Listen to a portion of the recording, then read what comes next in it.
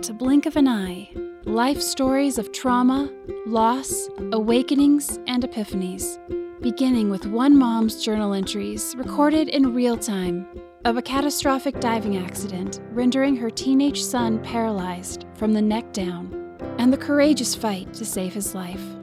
Told through unedited text and journal entries and inspiring guest interviews, Blink of an Eye will take you on a powerful journey of advocacy and hope, and an unvarnished look at the true nature of our relationships and interconnectedness in the face of an event that changes everything.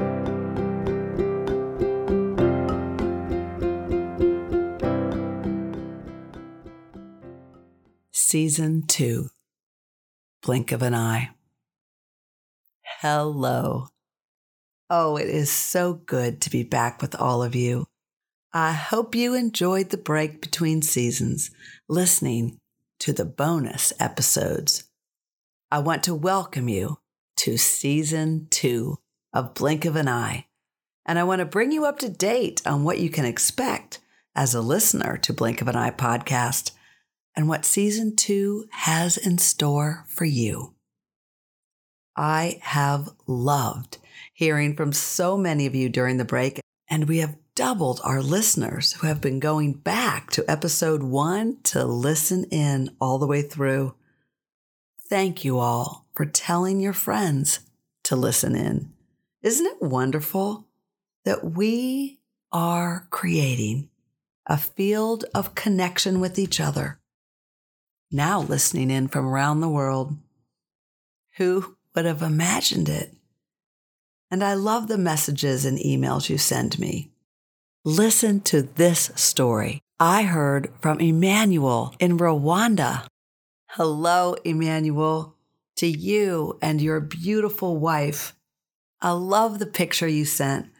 I'm inspired by your story that despite being paralyzed from the waist down, you have persevered through cultural discrimination as you manually operate an old metal wheelchair over the barren, arid terrain of Africa. And hello, Shannon in Denver, Colorado. I love your message of how Blink of an Eye and Archer have inspired you to apply for nursing school because you want to be a trauma healing informed nurse. Wow. I've also learned that many of you listening are not subscribed to Blink of an Eye, even though you're downloading the listens. Well, it's good to subscribe. It's cool for you because it keeps track of where you are in the listening story or what you want to go back to. And it's good for us because it helps us stay connected and keep Blink of an Eye going. If you're not yet subscribed, all you do is look for the subscribe button wherever you're streaming your podcast. I also wanted to thank all of you who tuned in to the bonus episodes during the break between seasons. Yeah, I know. The interview of the inside story with Davis Barsby, who was part of Archer's rescue off the Cape May beach, was very moving. And the montage of interviews with Archer's high school friends, young men, just 17 at the time, and their willingness to speak about their experiences seeing their friend paralyzed was also unforgettable. So much we can learn from each other. Oh, and I want to say hello to Linda Coban in Maryland, a lawyer who was our first Patreon patron. Thank you, Linda. That's right. All of you are invited to check out patreon.com. That's patreon.com/Blink of an Eye Pod. And become a patron too to keep us going with production of Blink of an Eye for as little as $3 a month. And we have special inside looks for deeper dive interviews for those patrons who support us. I have a couple more things to talk with you about before we move into season 2. I want to acknowledge all of you whom I also heard from who wrote me about being triggered, about past trauma in your own lives as you listened to the story in season 1.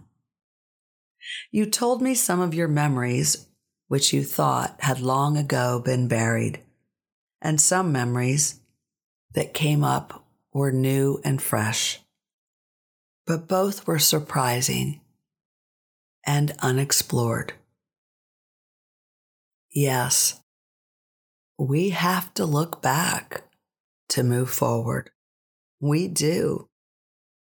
I'm so glad you're still with us on this story and finding benefits.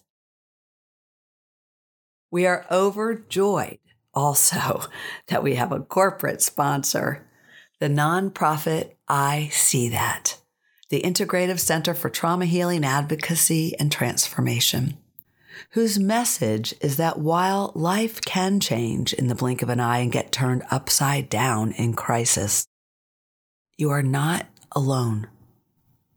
I See That provides trauma healing education for high schoolers and young adults, and provides training for adults and medical staff in relational approaches to conflict and medical interactions. You can visit www.iseethat.org. That's the letter I, the letter C, THAT.org.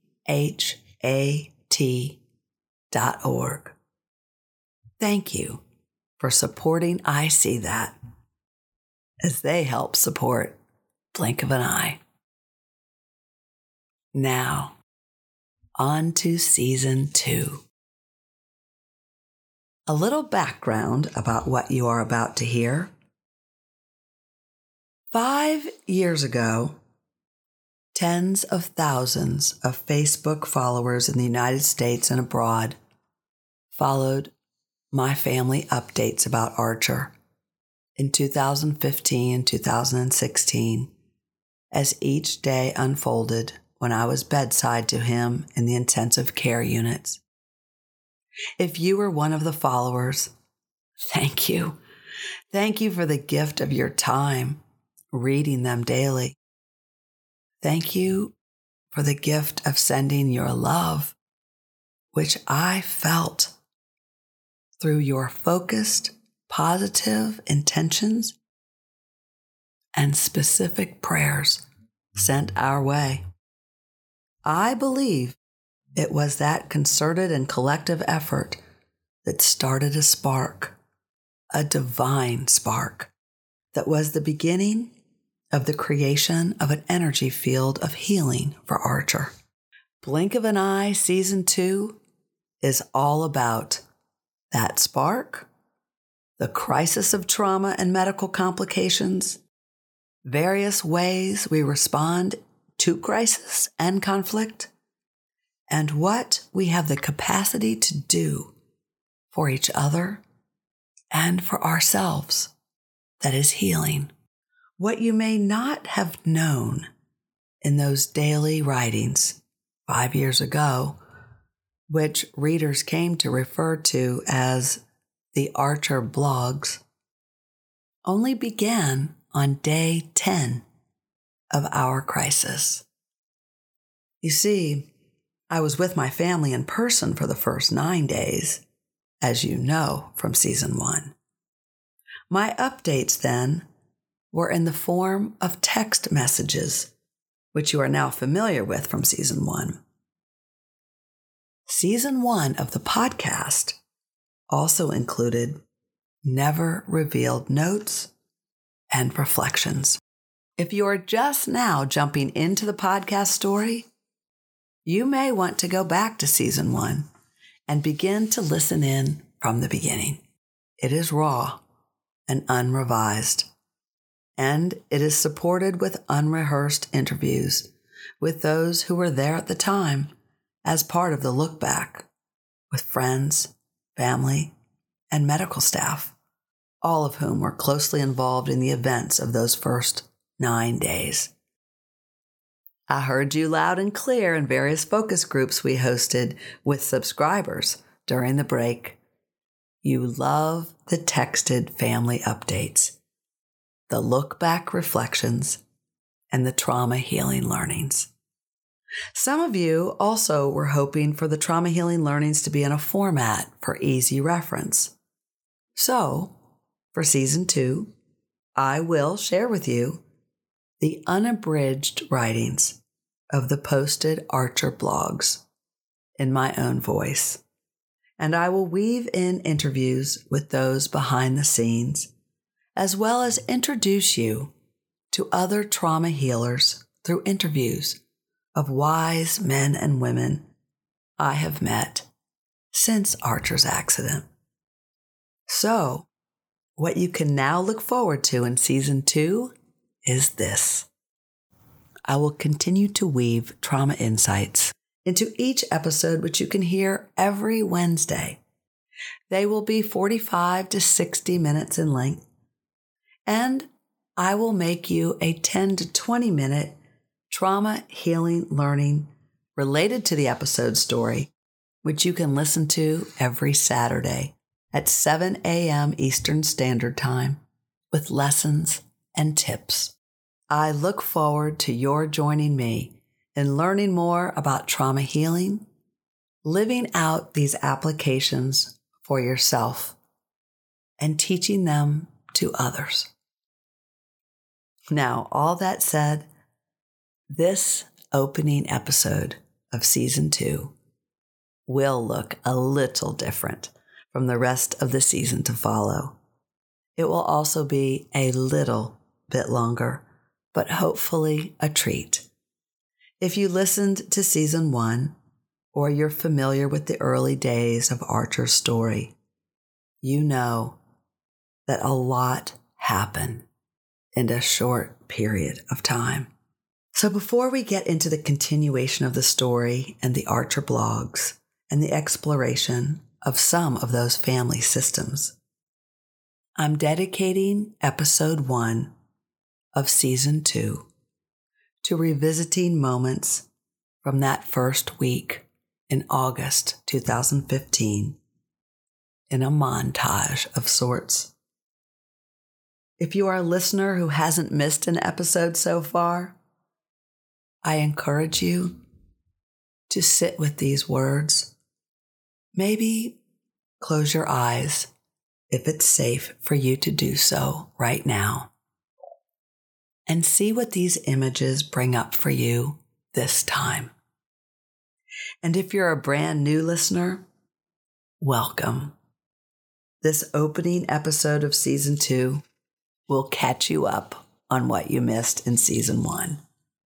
Though if you'd like to go more in depth, be sure to check out the show notes for a listing of which episode these clips are from. So settle in, settle your spirit, take a deep, cleansing breath, and here we go. Life can change in the blink of an eye. Mine did. On August 5th, 2015, I got the call. Hello? Miss Empt? Yes? Miss Empt, it's Davis. It's Archer, Miss Empt. What about Archer, Davis? He's in an accident, Miss Empt, in the ocean. What do you mean an accident, Davis? We don't know, Miss Empt, but we think he broke his neck, diving in the ocean. Broke his neck? What does that mean, Davis? We don't know, Miss Empt. A helicopter's coming to take him to Atlantic here. Atlantic City, Miss Empt. Meet us, Miss Empt, Atlantic City. I gotta go. Wait, Davis. Wait, can he move his arms? No, Miss Empt. Can he move his legs? No, Miss Empt. Can he talk? A little. Is he breathing? Yes. Hurry, Miss Empt, meet us. Wait, where am I going? Atlantic City, Miss Empt, Atlantic City. The person who placed the call was Davis Barsby, the assistant manager of the beach club at the time, on lifeguard duty that day. The call was definitely something no one wants to do, but knowing that I had a connection with you, it wasn't something I thought twice about. I got on that phone and gave you the worst news you could possibly ever receive in your entire life. I had arrived at the Atlantic City Hospital with no memory of how I drove north on unfamiliar routes for about 60 minutes. I entered the hospital through a back entrance looking for Archer. Is this where my son is? Am I in Atlantic City? The guards dispassionately told me to proceed to level 3. As the elevator doors opened to level 3, I looked around, and I recall someone telling me to take a seat. I fell to the floor, on my knees. Please, God, please have mercy on my family. I recall someone telling me, "Ma'am, you cannot be on the floor." I remember wandering around, looking for a chapel. All I wanted was a chapel.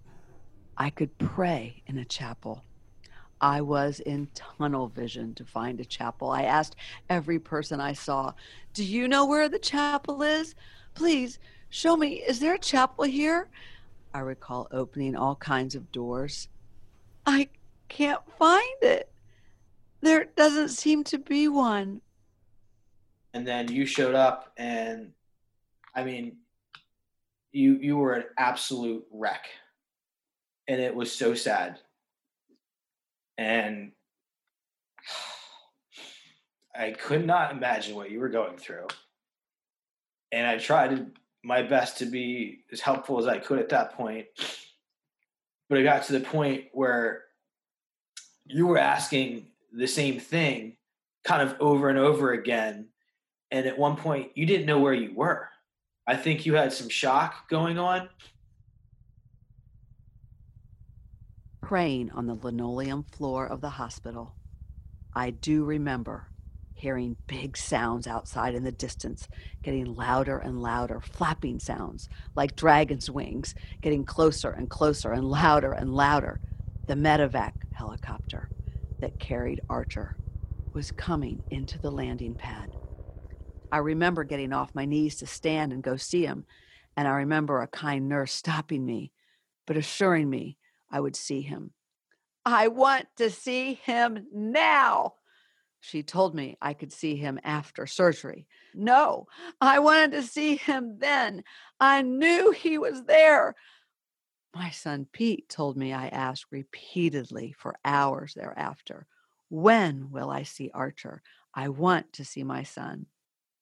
I guess after a few hours of relentless requests, they finally relented.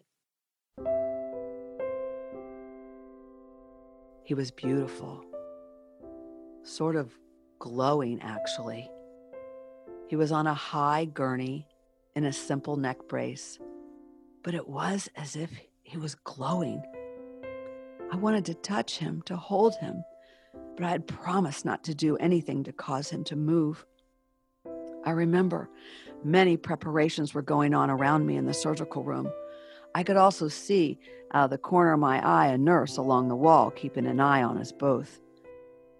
He was staring straight up.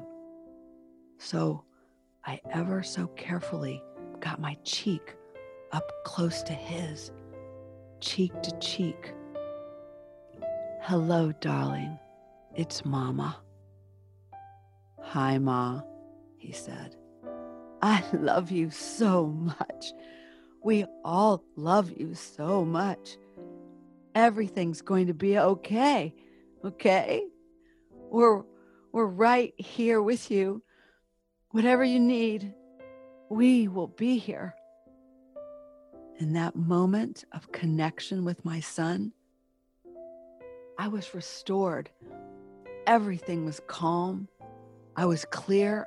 I was so clear. And Archer was clear. Instinctively, I knew I needed to find out from Archer right then and there what happened. In my years of mediating, I know how the story changes. It does. We change our stories to make sense of them in our own way and to cope. I knew I needed to hear from Archer fresh, the details. Tell me what happened, my love. Every detail.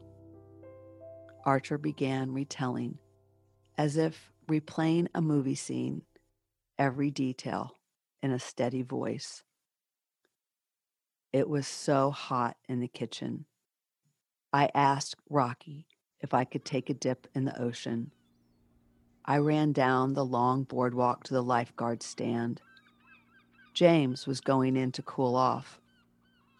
I took off my shoes and flung off my shirt, and I ran down the beach into the ocean. There was a real nice wave, and I dove. I heard this loud boom. So loud. I tried to push myself up from the bottom of the ocean. I couldn't. I tried to kick. I couldn't. I was holding my breath and hoping James would see me. When he didn't come, I started praying to God, "Send James to get me, God." I was counting. I knew I could hold my breath for a minute or so. I was counting. How long had it been? The water was seeping in the sides of my mouth. It was filling up my lungs. I couldn't hold my breath anymore. I tried. Then everything went black. Ma. Yes? I talked with God. You talked with God? What did God say, Arch? He paused, as if he were mulling something over. He said, I said, if it is your will, God, that I die, I accept. But my preference is to live. My preference is to live. It was the last I was to hear Archer's voice for over half a year. I remember thinking that if we all prayed together and prayed hard enough with intensity, the surgery would go well and Archer would be restored to how he was before the accident. August 6th, day 2. Dr. Radcliffe, the neck surgeon that had just come to find me, I had been wandering the halls, to give me the surgery report. He had begun to tell me he had tried to stabilize Archer by going through the posterior rather than the anterior because I honestly couldn't tell you what else. I just remember his words. He's paralyzed, Mrs. Senft. Oh, what? Oh my God. Oh, God, help us. There I sat in that Atlantic Care ICU trauma unit, hospital room 3117, bedside to our paralyzed son. And the text messages I was receiving, well, it felt like my prayers were being answered. I knew we were not alone. The prayer warriors were uniting for Archer. And it all began last night, a day I will never forget, August 5th, with a simple, albeit desperate request. This is Louise. Pray hard. Please pray very hard. Our son Archer has had a swimming accident at the beach and broke his neck. ICUs are harsh places. At least this one was. Much earlier in the day, a very athletic-looking nurse had come into Archer's hospital room. My sister, Elizabeth, was there with me. I was tucking the rolled washcloths under Archer's hands and fingers as the nurse was changing out one of the many drip bags on one of the many tubes that were providing medicine and hydration to him. I moved out of her way and looked at her as she brushed past me. And when she finished, I said to her, "Do people like Archer get their hands back?" And she said, "Not likely." My sister says I held out my hands and just looked at them, and then I literally crumpled and fell to the floor on my knees. And the nurse, she did nothing. ICUs are harsh places.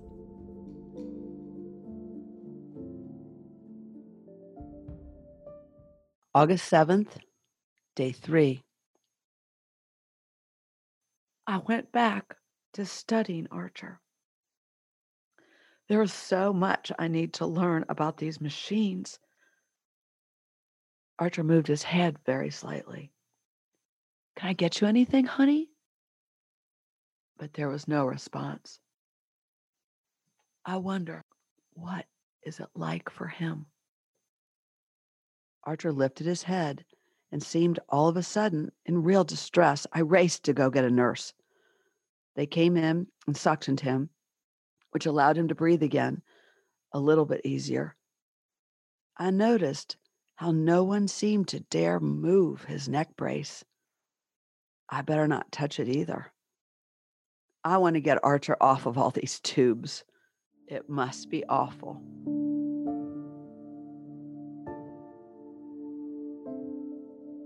A nurse came back in. I turned to her, and in my excitement, I told her about our good news that Archer had said earlier today he had felt his feet. I could tell she was busy. She went about whatever she was doing without looking at me. But you know what she said? "Oh, yeah. It's just swelling.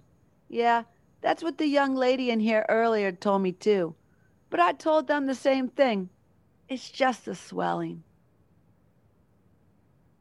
I felt like someone had hit me with a 2x4, like knocked across the room. She said that to them? To them? Paula and Pete and Archer? How could she say that? I now knew the ashen look on Paula's face and the reason for Archer's empty stare. That nurse sucked all the hope out of that room. Archer's hollow stare flashed in my mind. She may have even sucked the life out of him. I was mad, and it all happened so fast in just one sentence, and then she was gone. She said that to my children? Did she have any idea of the impact of his injury on them? And she said that in front of Archer? She totally discounted Archer's report, his reality. Did she not understand? Even if it could have been swelling, how does she know? I pushed back the curtain and entered Archer's room. He was very labored in his breathing, and he was in distress. It seemed I had just left and he had been calm. They were wheeling in the x-ray machine again. More chest x-rays. Another nurse was hanging another drip bag. Archer's eyes were slits and looked like they were rolled into the back of his head. I wasn't sure. I frantically looked at Paula. "Bobo, do you know what happened?" She sat almost comatose. "Oh, my Lord, something bad is happening." I reached to hold Archer's arm and got up close to look into his face. "Archer!" I almost shouted. He opened his eyes. They were racing. He began to frantically jerk his head back and forth, or trying to, in small, hard movements with all the tubes. Oh my God, he might pull out the tubes. Oh my Lord, please calm him. Oh my God, please let him feel free. I thought for sure he'd rip them with his movements. The nurse shouted at him to not move. I said, "Archer, it's going to be okay. Archer, look at me. It's going to be okay. I promise." As I desperately tried to get eye contact with him, my thoughts flashed. I will never leave his side again. Please, darling, we'll get you what you need. As quickly as he was lashing back and forth, he just stopped. I felt panicky for a moment. I couldn't get to Archer, but I realized he was probably exhausted. The nurses were busy checking the monitors that had begun beeping loudly with his thrashing as the room was chaotic. They silenced them, and as quickly as it had all begun, it all calmed again. Those nurses said nothing to me. I'd gotten out of their way quickly so they could get to Archer. I needed them to do whatever they did, but I felt their unease. The air was tense in Archer's room. Back in the Atlanticare trauma unit, my normally positive and strong daughter, Paula, had experienced shock, real shock. The shock related to the trauma experience of Archer's injury, but also the shock just the day before of laying her eyes on her brother for the first time. Yeah, I remember my whole body vibrate, was it was on fire.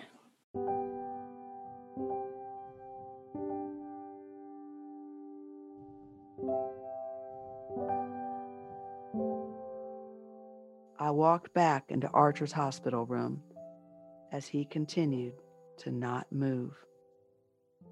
But as I looked closer, he didn't look like he was resting at all. He did not look peaceful. Did they drug my son? Is that also standard hospital policy? I was so on guard in this place. As I watched Archer closely, something in my body felt not right. It had been a few hours now. No one told me what they gave him. No one even allowed me to look at the doctor's orders. I wasn't sure I could trust this hospital. What else was standard hospital policy? And who is protecting whom here? Right after Archer's incident, when they wheeled in the machine to take the x-rays, and we stepped back into the hallway and then back into Archer's room to see the x-ray they had just taken, the x-ray technician turned off the machine. I asked him if he could turn it back on for me. He didn't respond and just started to wheel the machine out, and that chapped me. I asked again, and he said, "I'm not allowed. Sorry, but I can't. It's hospital policy." Hospital policy? To not see our own medical records? What is wrong with this place?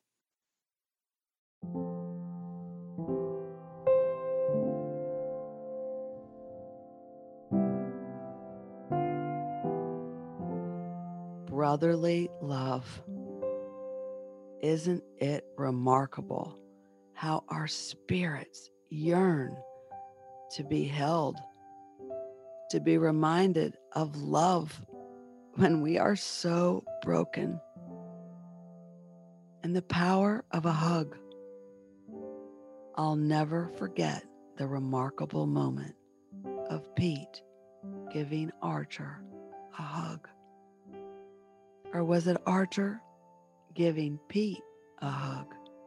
I remember your big hands. Both you and Archer have such big hands. And how you slid your big hands around and got under him. Do you remember that? Yeah, it was a good hug.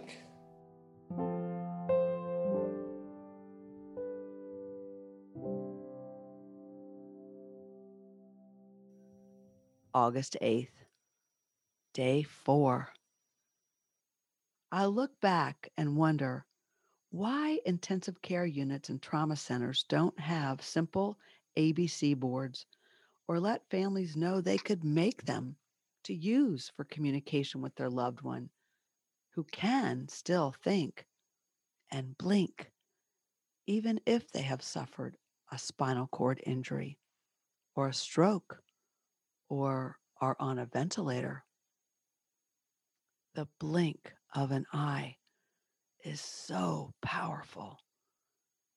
Being understood, being responded to with love, both are so much a part of healing.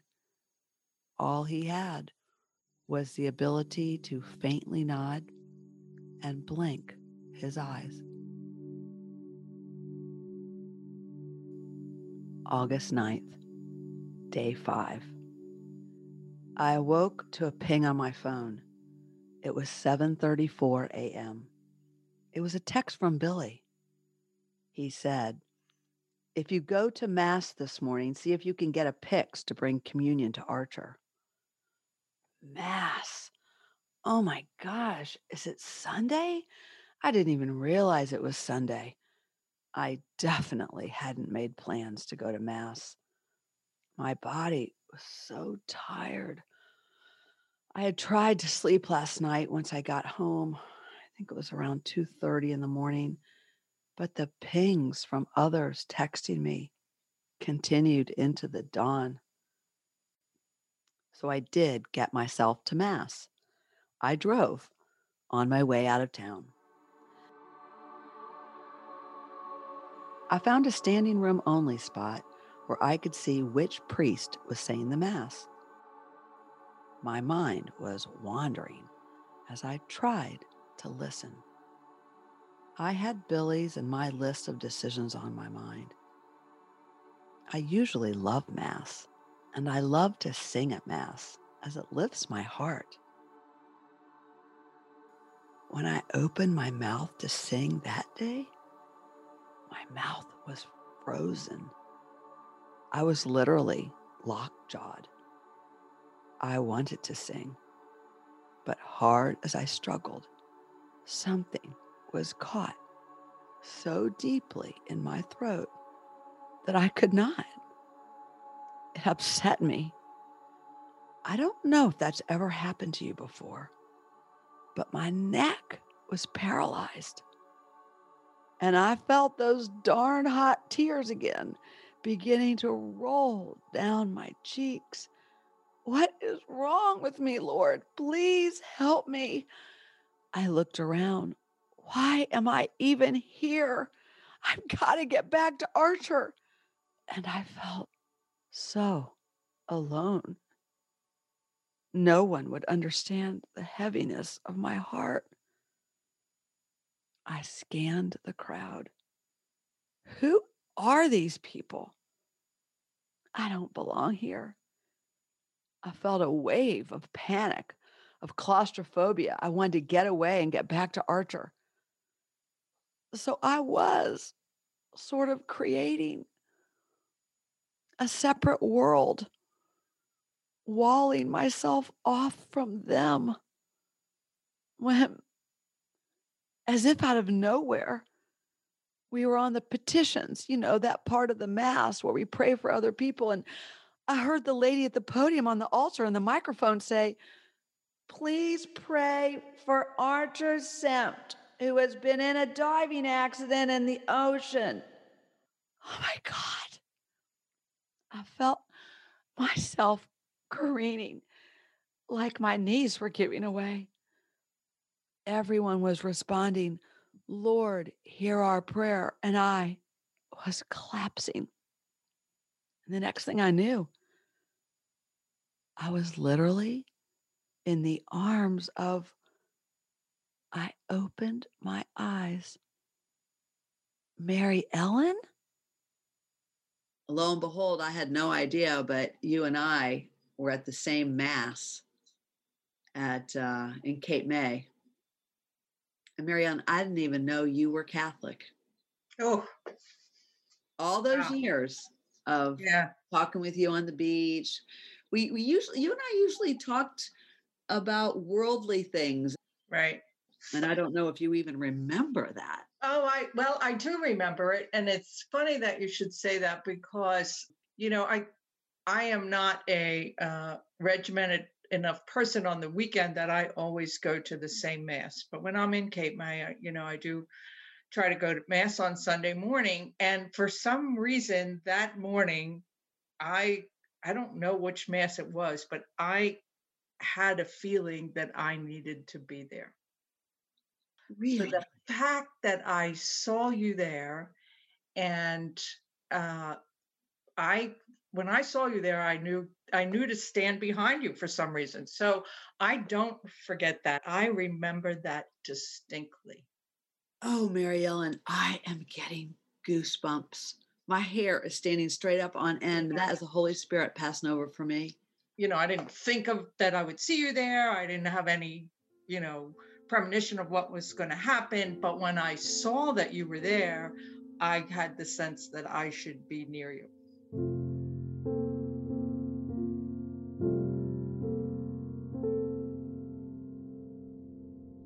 We were on day 5 and the communication process with Archer had really evolved.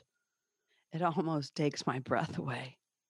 My son, Pete Sempt, the inventor of the ABC board, from $1 parts from the dollar store. Yeah, I can't remember like what stage Archer's recovery was, but for a while there, I think we were doing like blinks to signify the letter because he couldn't move his head at all. Yeah. Now that I think about it, I don't think it was really like nods until later on. I think it was like literally he was, stuck dead still and he would just blink when it came to the letter he wanted. Family update. It was a relatively quiet day of rest for Archer. His lacrosse coaches came to see him and another dear friend this morning.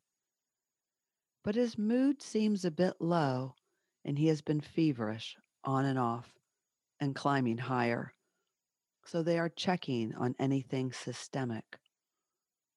It's been a very sobering day with assessments. He has no feeling in his hands or any parts of his chest below his thorax, nor any in his legs or feet. The medical staff's attitudes in response to our hopefulness varies, and most tolerate us, while 2 others almost seem to shake their heads. We are realists. We also are believers in things we cannot see, but know can happen. I think Billy and I, in our separate shifts now, toggle all day between the moment-to-moment practicality of taking care of Archer in the now and in our 50-minute drives back and forth, where we just dissolve and bawl. It's all the little stuff that sparks the deep sadness.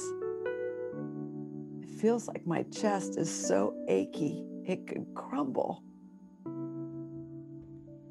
Archer asks, quote, unquote, asks repeatedly, when will the tubes be removed? And the answer is always, when you can breathe on your own. And you're doing great getting there.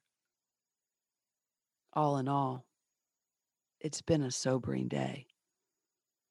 And I'd say his spirits reflect that.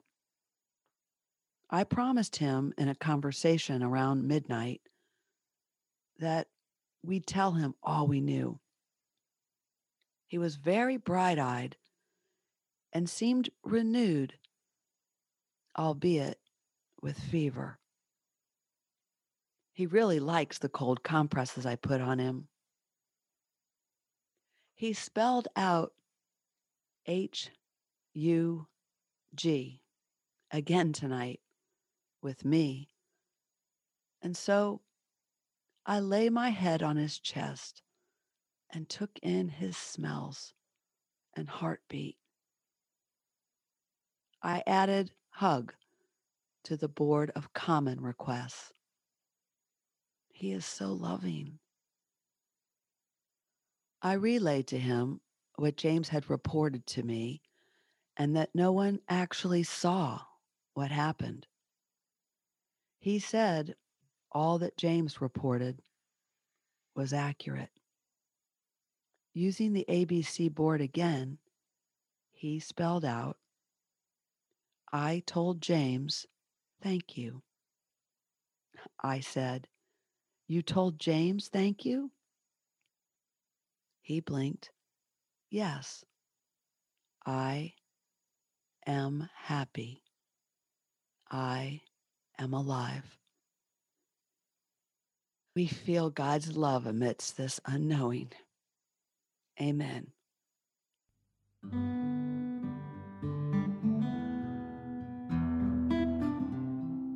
There isn't much time in an intensive care unit for thinking through complicated things.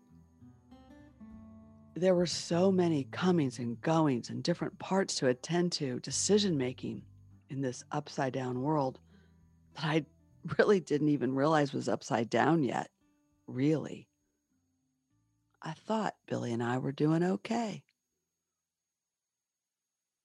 Every time Billy and I talked, I could tell he was getting more and more overwhelmed. We both were, I guess. There was a whole new group of people and families in the family waiting room. We were still there. It was intense. Each day, so different. We were passing like ships in the night, taking our shifts and managing as best we could. I didn't know how Billy felt or what he was thinking. I remember being bothered that I really didn't know how Billy was. My phone pinged. It was Billy. I suppose he was in the parking lot before he left the parking garage. He texted, "We need a mediator." I was stunned. What? Why? I felt like he had just thrown a cold bucket of water in my face. I took in a deep breath, noticing that every fiber of my being was just set on fire. I did not see this one coming.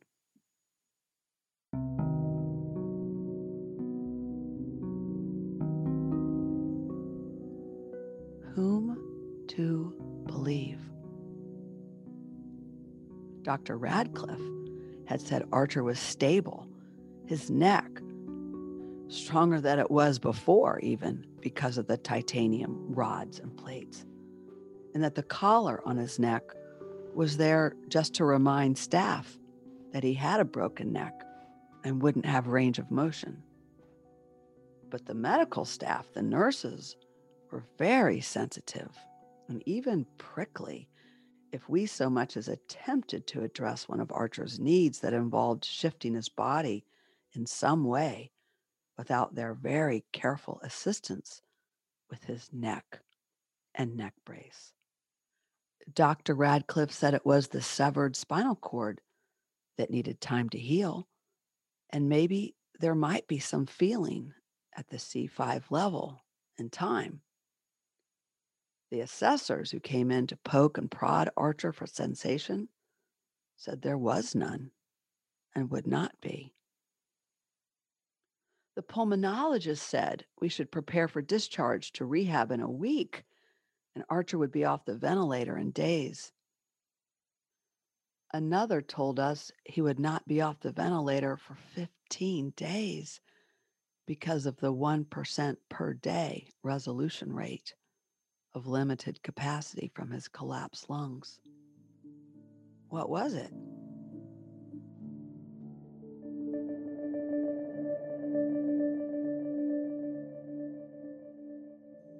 Midnight. Archer then asked how much longer it would be for him on the lung machine.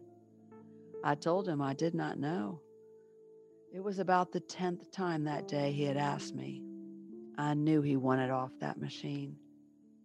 I told him I would let him know whenever I knew. I then said, Arch, if they tell me something new, like it'll be more than 2 weeks, do you really want to know? Don't you think maybe just one day at a time might be better? And I'll fill you in if anything new. Archer and I sat in the quiet. I know he knew I was thinking about this. I took in a deep breath and I said, Arch, do you want me to tell you everything I learn or just parts that I think would be good for you to hear? There's a lot, and it might not be helpful or useful if you heard everything. I lifted up the ABC board. He spelled out, you decide. I said, okay. And I echoed, I'll decide. I felt a little relief, but I could tell Archer was not finished. I held up the board again, and he spelled out E, V, everything. Oh, I decide everything? He blinked twice. I laughed. Got it. You're thinking more about it, huh? And you think you want me to tell you everything? Really? He blinked once. Okay. Then I promise I will do that. I felt real relief. I felt exhilarated. I felt grounded. I felt like Archer and we would be partners. And we'd help this medical team figure him out.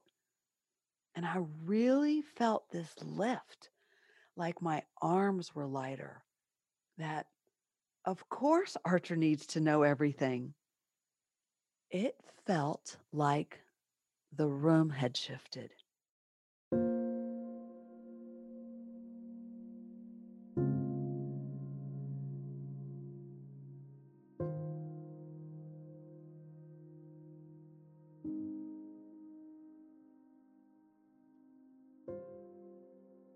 I reached out 5 years later to Dr. Ray Talucci.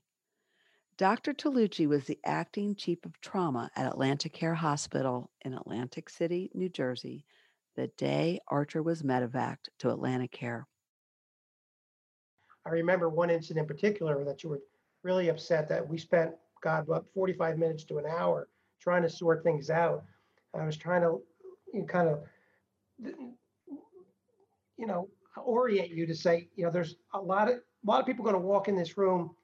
We're all really saying the same things. We may be using different language.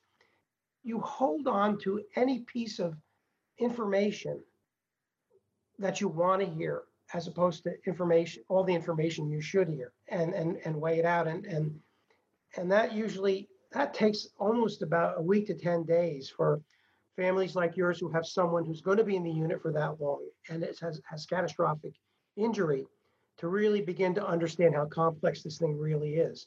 And that there are no predictions that that come true.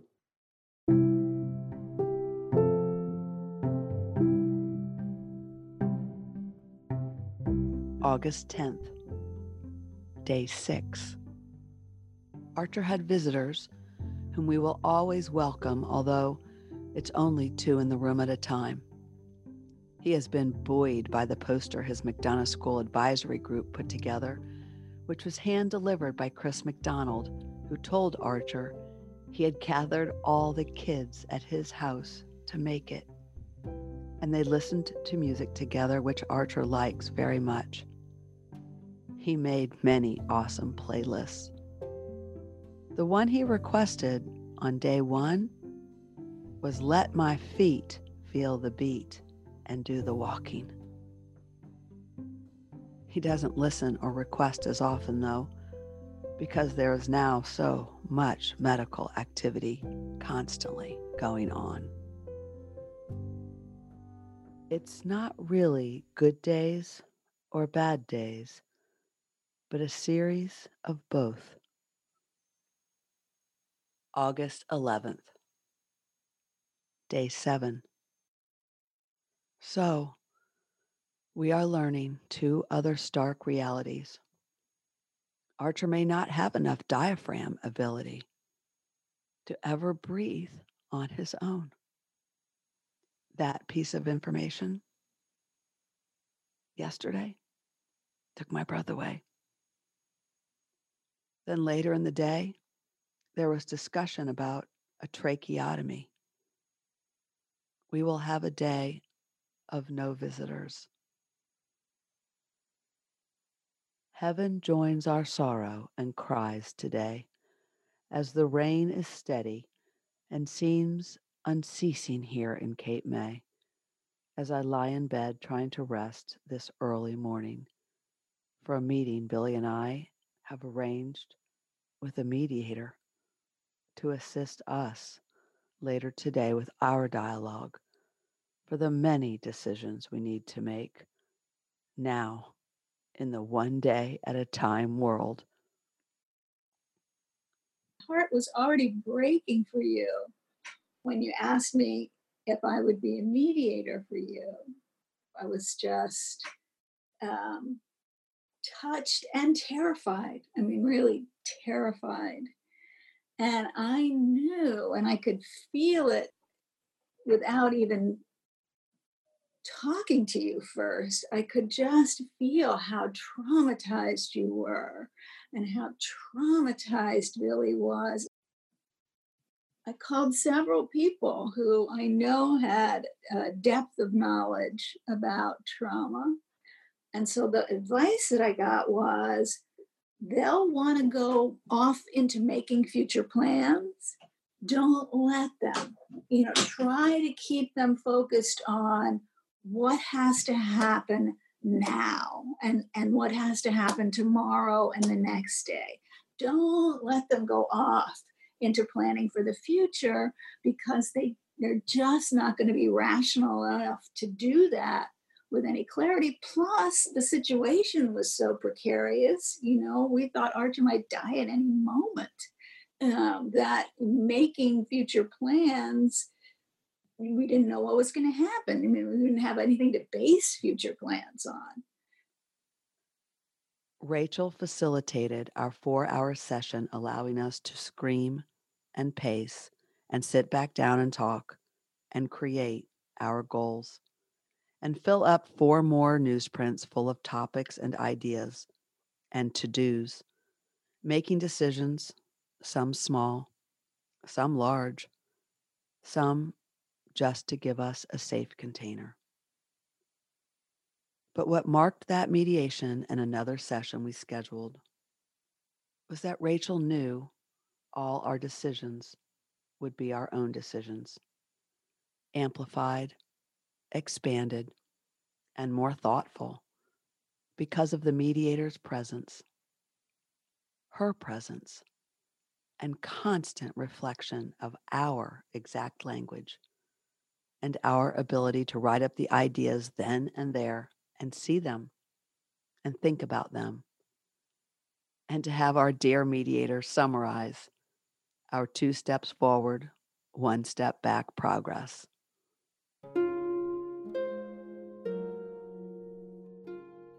August 12th, day 8. Doctor's orders, no visitors today. Except for the pulmonologist I would hound, no one was there to explain any of this to me. There were times when I thought I was going crazy because what I was getting from staff was conflicting. Or they'd say it wasn't their specialty and I had to ask someone else, or they just wouldn't say. But they wouldn't say they didn't know. That bugged me. It honestly would have been helpful if they had just said, "We just don't know. Anything's possible." I can live easily with anything is possible. But that's not what they said. And they definitely didn't say, "We just don't know." Archer opened his eyes and was awake for a while.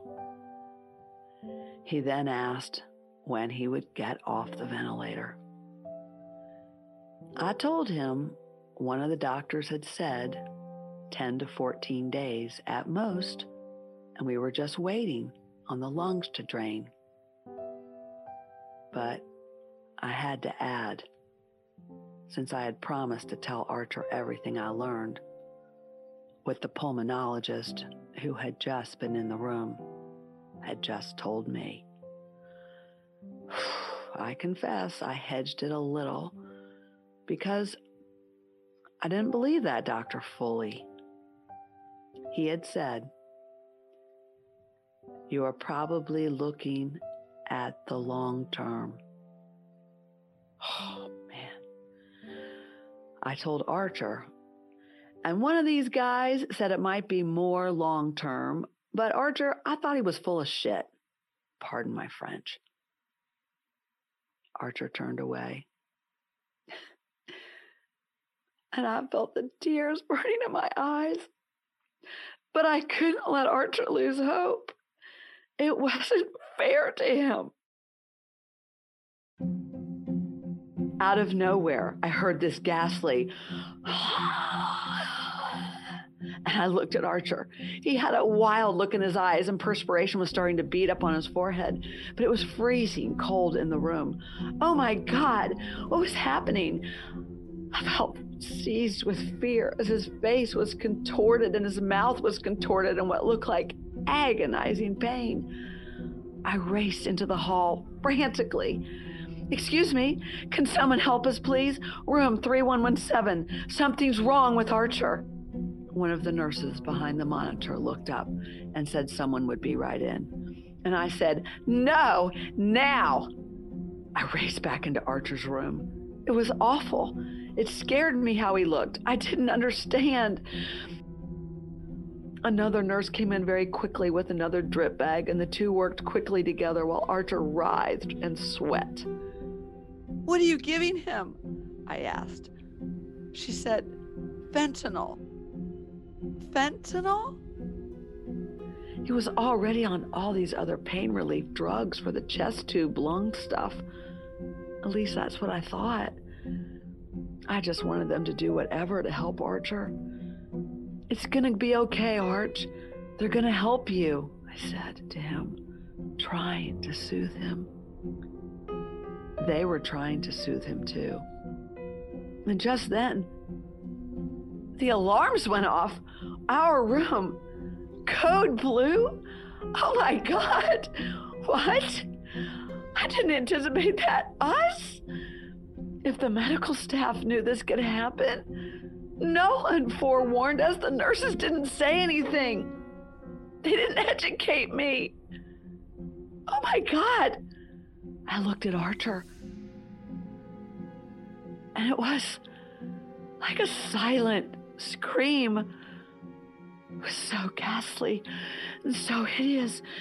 His mouth was gaping wide open. His eyes were hollow. He was like frozen. The agony was all over his face and the strain of his chest. Then his eyes closed and his head toppled forward over the neck brace. And then he began thrashing his head from side to side. "Archer," I exclaimed, "what is it? We will help you." I have never seen anything so gruesome in all my life.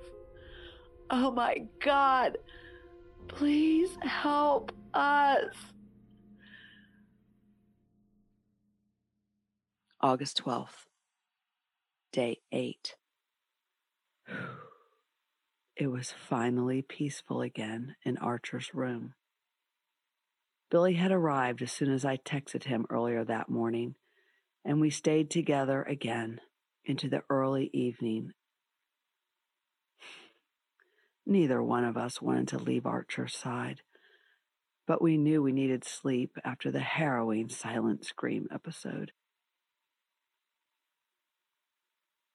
I watched Archer in the dark, with the hand-knit yellow shawl draped over the top of his chest.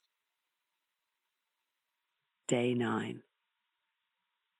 Thursday. All was calm, and Archer's room was finally peaceful. It had been a long, long day. I think it was around 1:30 a.m. when I finally dozed off. And then it happened. All hell broke loose. The shrill alarm sounding, clamoring in the hallway, and in our room. I bolted up. Archer's monitors were quiet, but something was terribly wrong. Oh my God! I raced for the door just as staff were rushing into the room. I didn't know what it was all about. 3 nurses checked the monitors and checked Archer and then yelled, "Cardiac arrest," and barked another order. The hospital sound system in the hallway blared, "Code Blue." It was chaos. Pray, Louise. I instinctively reached for my phone and sent out a message to my family. It was 3:43 a.m. and the message read, "Oh my God, wherever you are, wake up and pray. Pray with all your heart. Archer is in cardiac arrest." It was like watching chaos on a movie screen from another world, a horror world. We were watching. Time was moving. It was so chaotic and so slow. I watched the second hand on her watch, too. I watched the men screaming, beating him, suction cupping him. The team was now jamming huge suction cups on both Archer's chest and his back, and manhandling the pressure to push and use suction to try to trigger, I guess, an electrical impulse needed to start his heart. The monitors were still flat. I had never been in a situation like this before. I was panicking, and I was not. I was very, very aware that I had no idea what I was to do. I was empty. Please, Lord, I prayed. I felt removed. Please, Lord, show me the way. Tell me what I am to do. Was this a heart attack? Why was this happening? I opened my mouth. "Archer!" I screamed instinctively. "You will have a good life. We love you." I sensed the fatigue of the large men slapping Archer's back and yelling at him. I sensed time might be up. I could tell the big men pounding on Archer were getting tired and the monitors had not changed, and it was eerily quiet. No! I looked up and scanned the room, and there it was. I sensed the evil. It was a dark, fog-like cloud entering that room with an eerie green color to it. It was literally heading towards Archer. I could see it. You might think crazy, but it was there. I knew it like I had seen it before.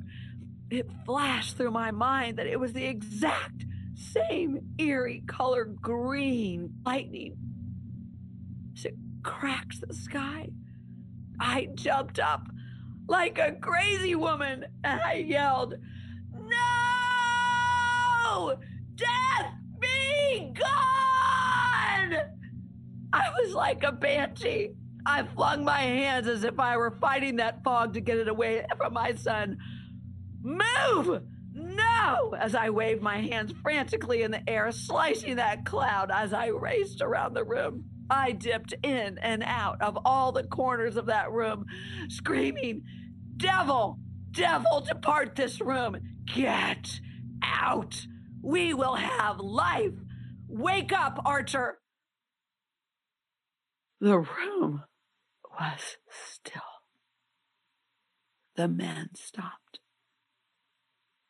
The paddles stopped. I stopped. Our world stopped.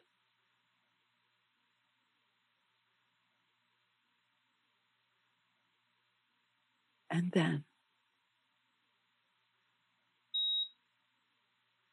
one of the monitors gave the faintest little beep. All eyes turned.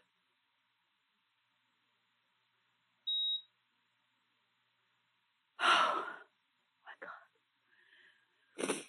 I could feel the tension in the air, but it was different air.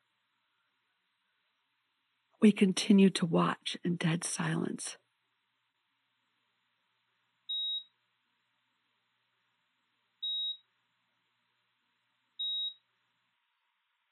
And it was faint, but he came back. Oh God, thank you. He is back. Thank you. Thank you.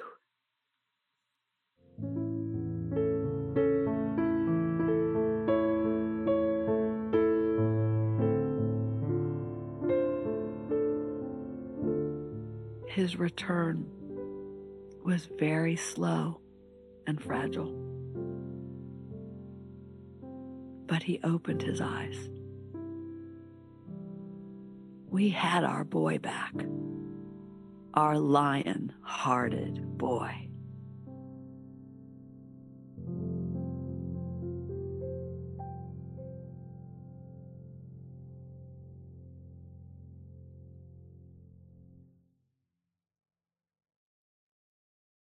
Life can change in the blink of an eye. So much happens in the first days of a traumatic event. Trauma is hardly one event. Yes, it does begin with an event, but then it unfolds, and it has many layers. I know you know that too from your own lives. Sometimes the layers only get peeled back years later. That's all part of trauma healing. As we enter season 2, we can expect to look back, to move forward. It takes courage and gentleness with yourself.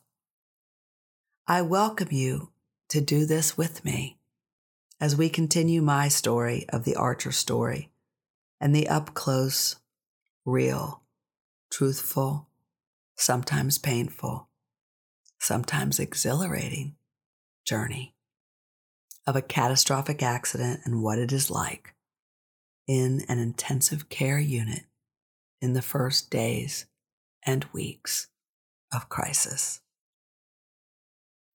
I invite you to pay attention to your body this season of Blink of an Eye. There's so much wisdom in the body We will explore this more throughout the season. As we close this opening episode, you can deepen your ability to observe what goes on the inside of your body right now. If you felt something somatically in your body, a physical sensation, or an emotional feeling that had a physical manifestation when you listened to the montage, or if you flashed to a thought about your own life, just pause and notice the sensation that your body was experiencing. Was it a flutter, a tear, a tightening, a burning, a stopping? Just pause. Become curious and welcome that sensation. Thank it for reminding you that you experienced something important in your life. Our bodies can be so relied upon for giving us the opportunity for trauma healing. Yes, our bodies. Even when we have moved on or think we have moved on from a past trauma, often still carry the cellular memory of unhealed trauma. And our bodies, even when they are broken, are still amazing temples of the conversion of that energy to healing energy and grace. Thank you for joining me for Season 2. We will do this work together.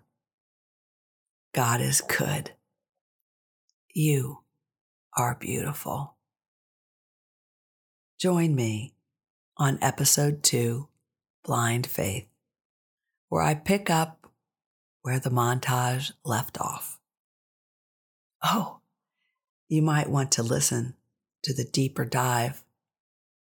About 20 minutes of Trauma Healing Learning 2.1, What Just Happened. Be well. Life can change in the blink of an eye. Amen. Life is precious. Sending love. Hope for everything. Obtain everything. You may tune in to the trauma healing learning that accompanies this story this Saturday at Trauma Healing Learning 2.1, What Just Happened.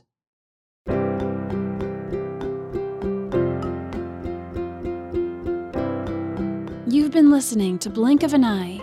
We ask that you share this with anyone who may need inspiration, a lift, or who may relate. Never miss an episode. Listen on our website, blinkofaneyepodcast.com, or subscribe on Apple Podcasts, Spotify, or wherever you get your podcasts.